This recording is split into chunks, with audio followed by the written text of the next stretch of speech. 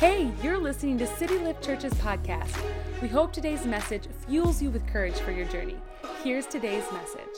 Good morning.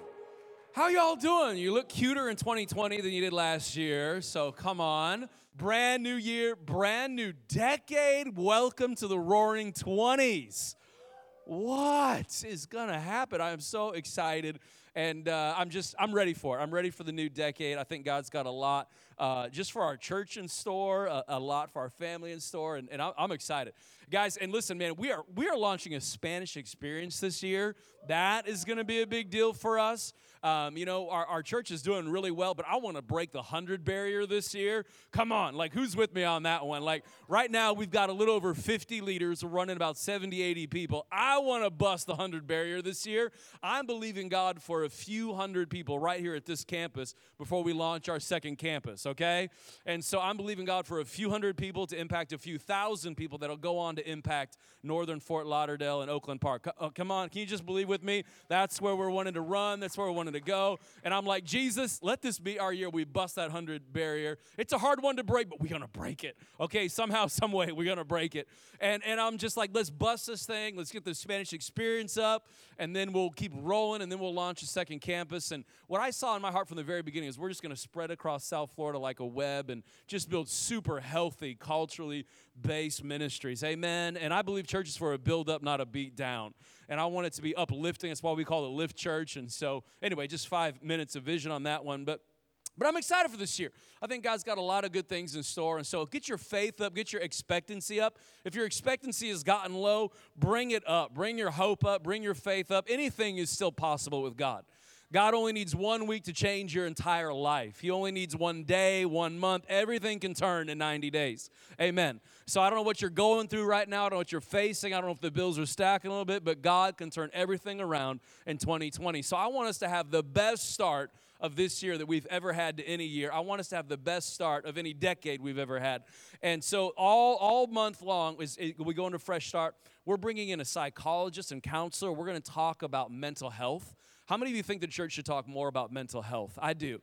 So we're going to talk about mental health and how to have just a great mental and emotional life. We're bringing in next week my sister who's a doctor, preventative care. We're going to Skype her in all the way from Indiana. We're going to talk about nutrition, diet, exercise, how that affects sometimes depression, anxiety, and stress. And so we're looking forward to that one. Then I'm bringing in a good friend of mine who travels all over America, and we're going to talk about financial health. Because some of you, God bless your little souls, you keep making the same dumb financial mistakes, and you're just going from paycheck to paycheck. You're all stressed out. I want that to stop for you.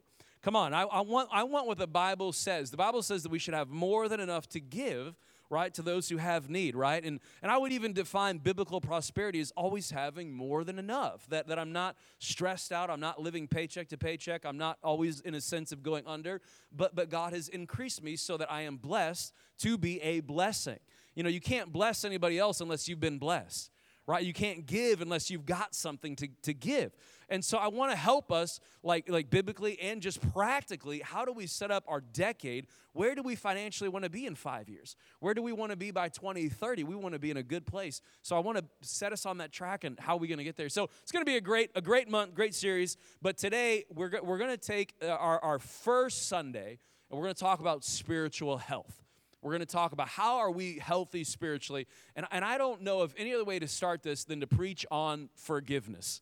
Look at your neighbor and say, we're going to talk about forgiveness this morning, okay? Like I don't know any other better way to start than on the message of forgiveness, because you cannot be healthy spiritually locked in unforgiveness.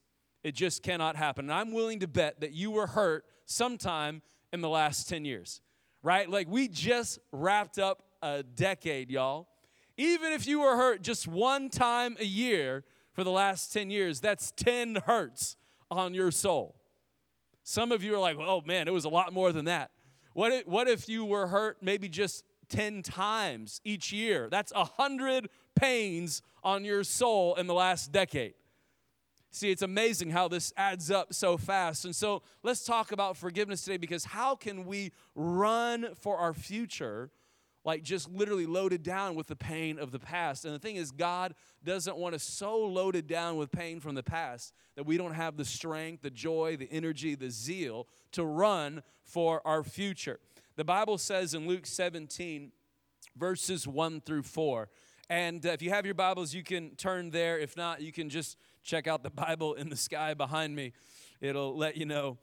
But Luke 17, Jesus is talking. He says, then he said to his disciples or his followers, it is impossible that no offenses would come, but woe to him through whom they do come.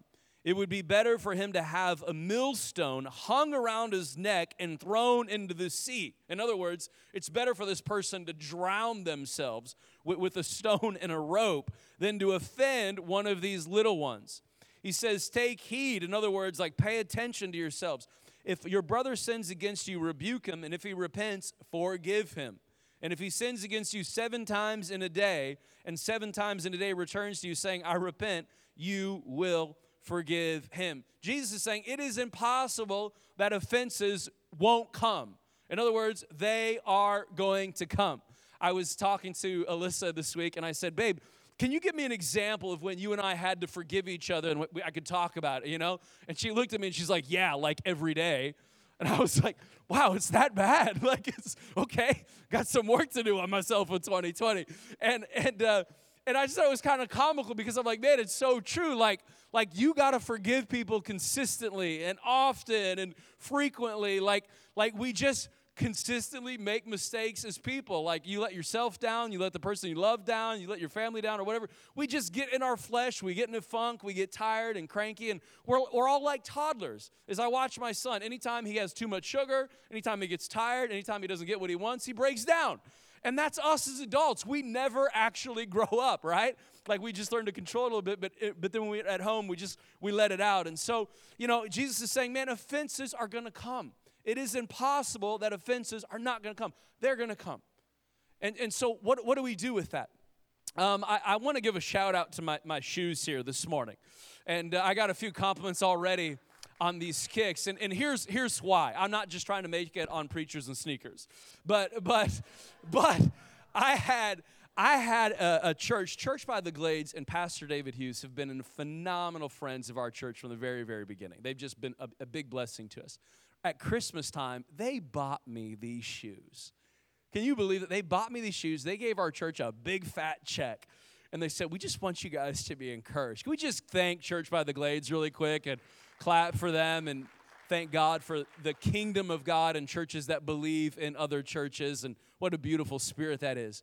And I got these shoes, and man, I like wanted to tear up a little bit. Michelle was around. We were working on some stuff, and the team, and I just thought, man, I got a little emotional just because it meant so much. And I've been like into shoes since I was in the 8th grade. Like, I mean, I just love kicks. I'm into shoes. I love to buy new shoes. I love the smell of a new shoe. Anybody with me? Like, you just love, like, thank you. Like, I'm not quite like, sneaker con level, but I'm getting worse, like, as the years go by. And I just love shoes. And so when they gave me these shoes, I was like, man, you talking my love language, man. Like, I appreciate these kicks. And I was like, I'm going to wear them, in the first of the year and thank the church. And so it was a blessing. But one of the things I cannot stand in life is when I scuff my new shoes. I hate that. You ever get a new pair of kicks on and somebody like steps on you? And you're like, get off my shoes. Like they just like slapped your mama. You know what I'm saying? Like you're just, get off my shoes, bro. And or you like nick something, right? Like I was nervous just doing that. Like I was like, I don't want to, like, or you hit the door and you're just like, ugh. No one intends to scuff their shoes, do they? No one intends to scuff their shoes. No one intends to get their soul hurt either, do they? No one says, yo, hurt me. Give me more pain. Make life more difficult for me. Jesus, surround me by all the miserable people. God, give me the insecure boss. Nobody prays those kinds of prayers. Nobody wants their shoes to get scuffed. Nobody wants their soul to get scuffed. Nobody likes that. I don't. I want all the people around me to love me. I'm a 3 on the Enneagram. I just want everybody to like me. I don't like it when relationships get scuffy. But they do. A few of you enjoy conflict. Most of us don't. A few of you eights out there are like, give me the conflict. You know, you guys, you sinners. No, I'm kidding. But most of us are like, I don't want conflict. I want to get along. I want my clean kicks. I don't like the scuffs of life. Here's the thing, is scuffed up shoes over time, they kind of look a little worn and a little trashy, don't they? And a scuffed up soul gets tired. It gets a little worn. It gets a little trashy. It just gets a little cynical and a little pessimistic and kind of closed off. It's just scuffed up. I like this quote by Gregory Popcak, and he says, bitterness is unforgiveness fermented. Bitterness is unforgiveness fermented. My mom always said, bitterness is the poison you drink, hoping it harms the other person. It's just our souls get scuffed with pain, and bitterness sets in. And the Greek word is scandalon. I love this about offense, and it's literally to set a trap, like you would set a trap for an animal. And man, the enemy of our soul literally sets traps for us to capture our soul in offense and bitterness and pain and shame and guilt, so we don't have the joy we need to run at the new year. Psychologist Stephen Diamond says bitterness is a chronic and pervasive state of smoldering resentment. Wow. Smoldering resentment. You know, when people scuff your soul, when they hurt you, when they give you pain, it's not that your anger isn't even justified, right? Like an injustice has been done, you're hurt, you're in pain, they did wrong, maybe they didn't mean to do it, maybe they did mean to do it. You know, and it causes you pain. And it's righteous. It's anger. It makes you angry. But if you hold on to that anger and you never forgive that person, bitterness begins to swell. And all of a sudden now my mind is consumed, my heart is consumed, and I'm just bitter.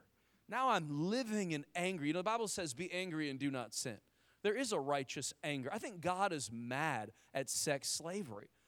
I think God is mad at racism. I think God is mad at people that force other people in extreme poverty. I think God is angry about that.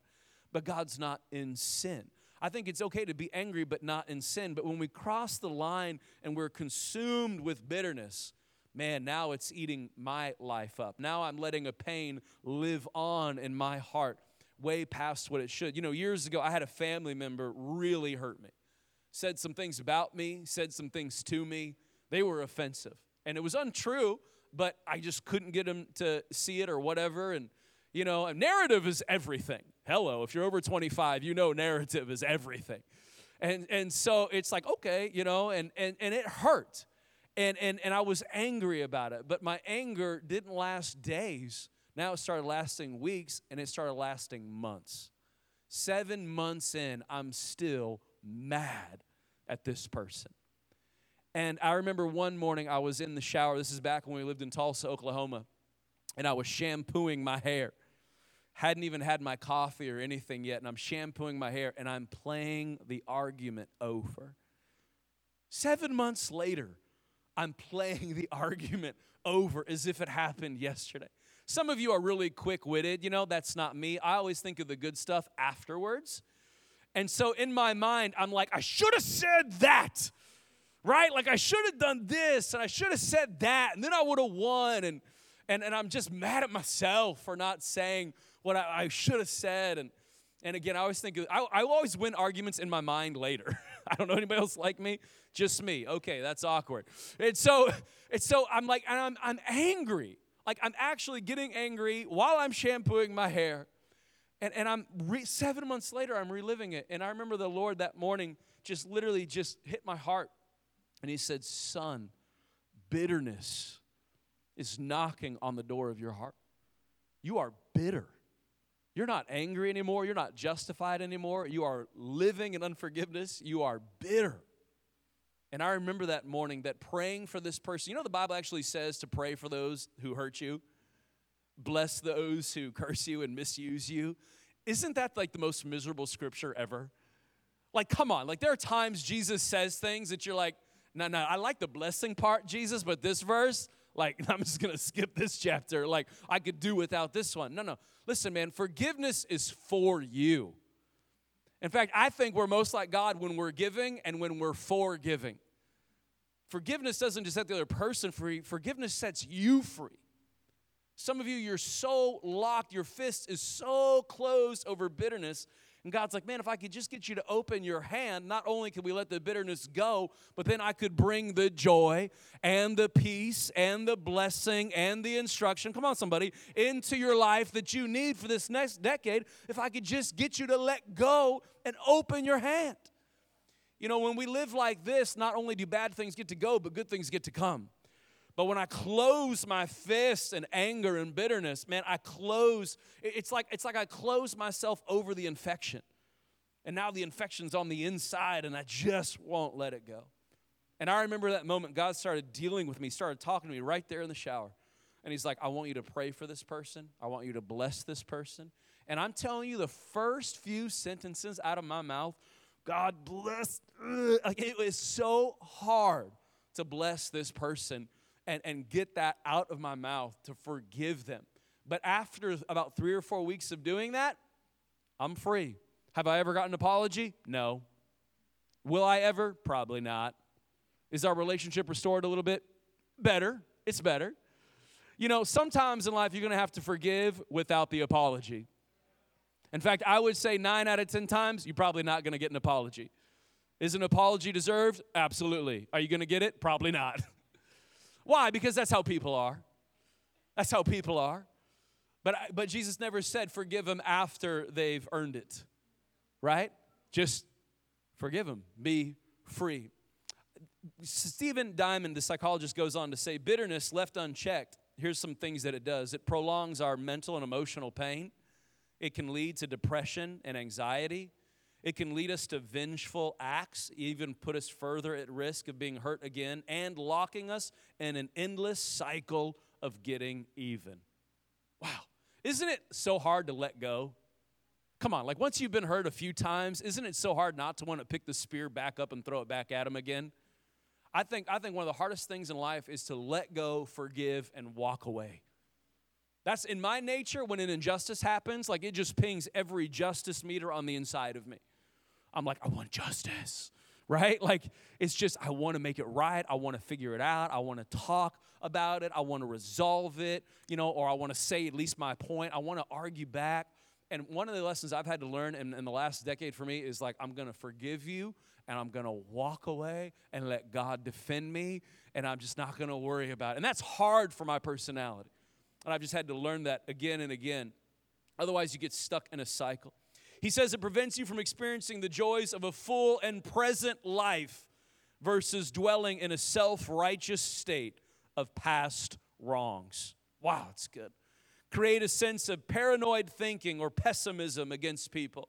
Interfere with our healthy relationships. It robs us of energy. It affects our physical health and can cause us to see ourselves as a continual victim, which is probably one of the most dangerous things. It messes with our identity. Now, a few years ago, I discovered this amazing little trick called the magic eraser. Anybody know about these things? This is not a paid promotion for magic erasers, but it should be. I ought to get some money. Dude, this is Mr. Clean. He's the bald guy that always wears white. These things are magic. They really are. And I discovered a few years ago that if you dip them in water and you take your kicks that get scuffed and you begin to rub your shoe, they look brand new again. And somehow all the dirt ends up on the eraser and the shoe looks fresh and it looks clean. So I picked my running shoes and they have seen a little bit of action, and so they're a little dirty. They've been scuffed a little bit. You ever run and accidentally hit your own feet? Man, I always feel like a dork when I do that, but I do that a lot. And it's like you scuff your own shoes. And so if I race, all of a sudden I become fresh again. You know, the Bible says in Isaiah that it says, though your sins are like red like scarlet, if you come to me, I'm going to make them white as wool. In other words, man, when you come to Christ, God's like, man, all the messed up, scuffy stuff, I'm going to clean and I'm going to wash you and make you completely fresh, completely new. What a powerful thought that our sins are forgiven like that. And that this morning, God isn't trying to scuff my soul. He's trying to scrub my soul. He's trying to get me fresh. He's trying to get me clean. He's trying to make me brand new again, as if I've never, ever been hurt or lived hurt. He's just coming and he's scrubbing my soul. The thing about forgiveness is when I choose to forgive somebody, I just scrub off what they did to me. That doesn't justify what they did. It just simply says what Jesus has done for me means more to me than what you've done to me, and I'm going to live my life fresh. I'm going to live my life clean. I'm going to act like a new pair of kicks. I'm going to smell good. I'm going to have joy. I'm going to have energy. I'm going to approach life with a spiritual innocence and love, and I'm just going to go for it. You know, I think bitterness is almost like a bad cologne, right? Like you put it on, or a bad perfume, like a cheap perfume, and then people like around you are like, I didn't really enjoy that. You know, like you leave and it's like, oh, glad they're gone. That's what bitterness and unforgiveness in your soul is. It just leaves a funky aura around you. God hasn't called us to live funky. He's called us to live fresh. He wants us to be clean. He wants to scrub our souls this morning. You know, I think for me that one of the hardest things to do is when to do it, to drop it, to let it go and just say, God, I'm going to do it. But the moment I get there, the moment I'm like, God, I've forgiven, I've released, I've let go, I've said my prayers. When that person comes up to me, I just bless them, pray for them, forgive them, and act as if they're amazing. That's how you know if you've forgiven somebody, right? Is when you can think about them and nothing but love comes up for them. And if you're not there yet, you haven't quite gotten all the way to forgiveness. Why? Because how does God forgive us? It's beautiful, it's clean, it's free. He's not petty, right? Like when he forgives us, he lets it go. He lets us come close to him again. He's not holding it anymore. He's not brushing the dirt under the rug. He's scrubbing it. He's washing it. It's clean. It's gone. And that's it. It's new. It's brand new. It's fresh. It's clean. And there it is. I know that when I've done the process of forgiveness, and here's the thing, forgiveness is not an emotion. It's an action. It's spiritual. It's a decision, okay? Don't wait before you feel like forgiving somebody to actually forgive somebody. Forgive them, and then the feelings will come. But once you do that, all that freshness and all that cleanness, it just begins to take over your soul, and you're like, I'm free again. I love this. Lewis Smead says, to forgive is to set a prisoner free and discover that the prisoner was you. Whoa. So, talk bad about my church on Instagram? Okay. Put my family down? Okay. Misjudge me without having a conversation with me? Okay. Come on, somebody. Like, let's, dump me? Okay. Be petty at Christmas? Okay. Whatever it is, right? Just scrub it off. God, I'm not going to be a prisoner of people. How terrible are the chains of being a prisoner to someone else's opinions? Oh, how terrible to live under someone else's expectations and misjudgments of you. Scrub it off. Know who you are in Christ.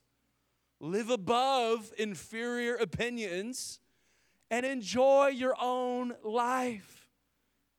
You know, one of the hardest things is for us to just live free. The Bible says it's for freedom's sake that Christ has set us free. But when you get to freedom, you're like, why do I ever want to go back under bondage again?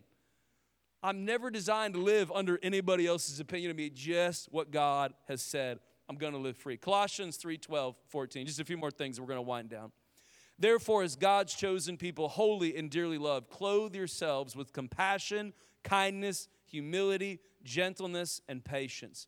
Bear with each other, forgive one another. If any of you have any grievance against anyone, forgive as the Lord forgave you. And over all these virtues, put on love, which binds them all together. Martin, in a few seconds, if you could bring up my fence illustration for me, that would help me out. That would be amazing here this morning. How does God forgive us? He forgives us in total, right? Why does God forgive us? God forgives us so he can be close to us, right? Why does my wife forgive me? So we can maintain closeness in relationship. Why do I forgive my wife? So we can maintain closeness in relationship. Why is it important to let, you can bring it out now, boss. Why is it important to let things go so we can go on loving people?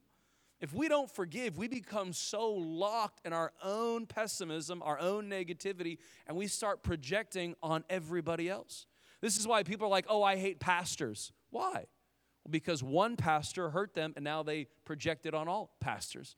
Or people say, oh, I hate the church. Why? Because that church judged me, and now they hate all churches. They're projecting their pain on everybody. When you and I never forgive, we project what we go through on everyone. And that's really unfair. It's illogical, but it's emotional, and we do it all the time. Come on, this is where prejudices come from, right? I mean, it was just, so what happens to us is when we get hurt by somebody, we're like, ooh, I didn't like that. And what happens is we begin to build our own fence, right? And we build and construct a fence, and we put it around us. And we say, no one is ever going to hurt me like that again. And so we do life walking around like this. And we are proud of our fences that we have built and our structures to keep people away because we never want to be hurt like that again. You had a boy hurt you in the 8th grade. Now all men are outside of this fence. Right? You have a girl that you fell in love with that betrayed you, right? Ended up kissing your friend. That happened to me one time. That's it. All women on the outside of my fence. Right? Or family or in marriage. Right? This is how spouses begin to separate. Fences. Now you can't be with me. You got to be at a distance from me. Right? Other interpersonal relationships. And we begin to keep people at a distance. Here's the tragedy of this. If we always hold our fence up, now you can no longer have a relationship with me, but you're in a relationship with my fence. Wow. To drop an offense often means to drop a fence. And you're saying, now the pain and the thing that I've built, I'm going to drop it. And now you don't have to experience my fence, you can experience me. Can I tell you this if you're married today? Your spouse doesn't need your fence. Your spouse needs you. Oh, come on. Your spouse doesn't need your prejudices and your fences and all your structures that you've built up in your heart over the years. Your spouse needs you. If you've got good interpersonal relationships, the people who genuinely love you, I mean, yes, there are mean, nasty people on the earth that we need a boundary with. But, man, if you got people that love you, they don't need your fence. They need you. And often we make the people that are closest to us pay the most. We bleed on people that never cut us. We want someone else to pay the price because of somebody else's pain that was put on us. And we build our fences, and we live like this, and we're like, that's it, I'm closing myself off. This morning, as we approach a new year, as we approach a new decade, what if we dropped the offense? What if you and I said, you know what, I don't need my fence because the God who's on the inside of me is big enough to cover every pain, every hurt, and every disappointment. I mean, what is your picket fence going to do anyway, really? I believe that you and I serve a God who's big enough that he can heal me, he can restore me, right? It doesn't matter. Yes, you were hurt, but you weren't halted. Come on, now I'm preaching, okay? Yes, you went through some pain, but it doesn't steal your promises, right? Yes, they failed you, but it doesn't keep you from your future.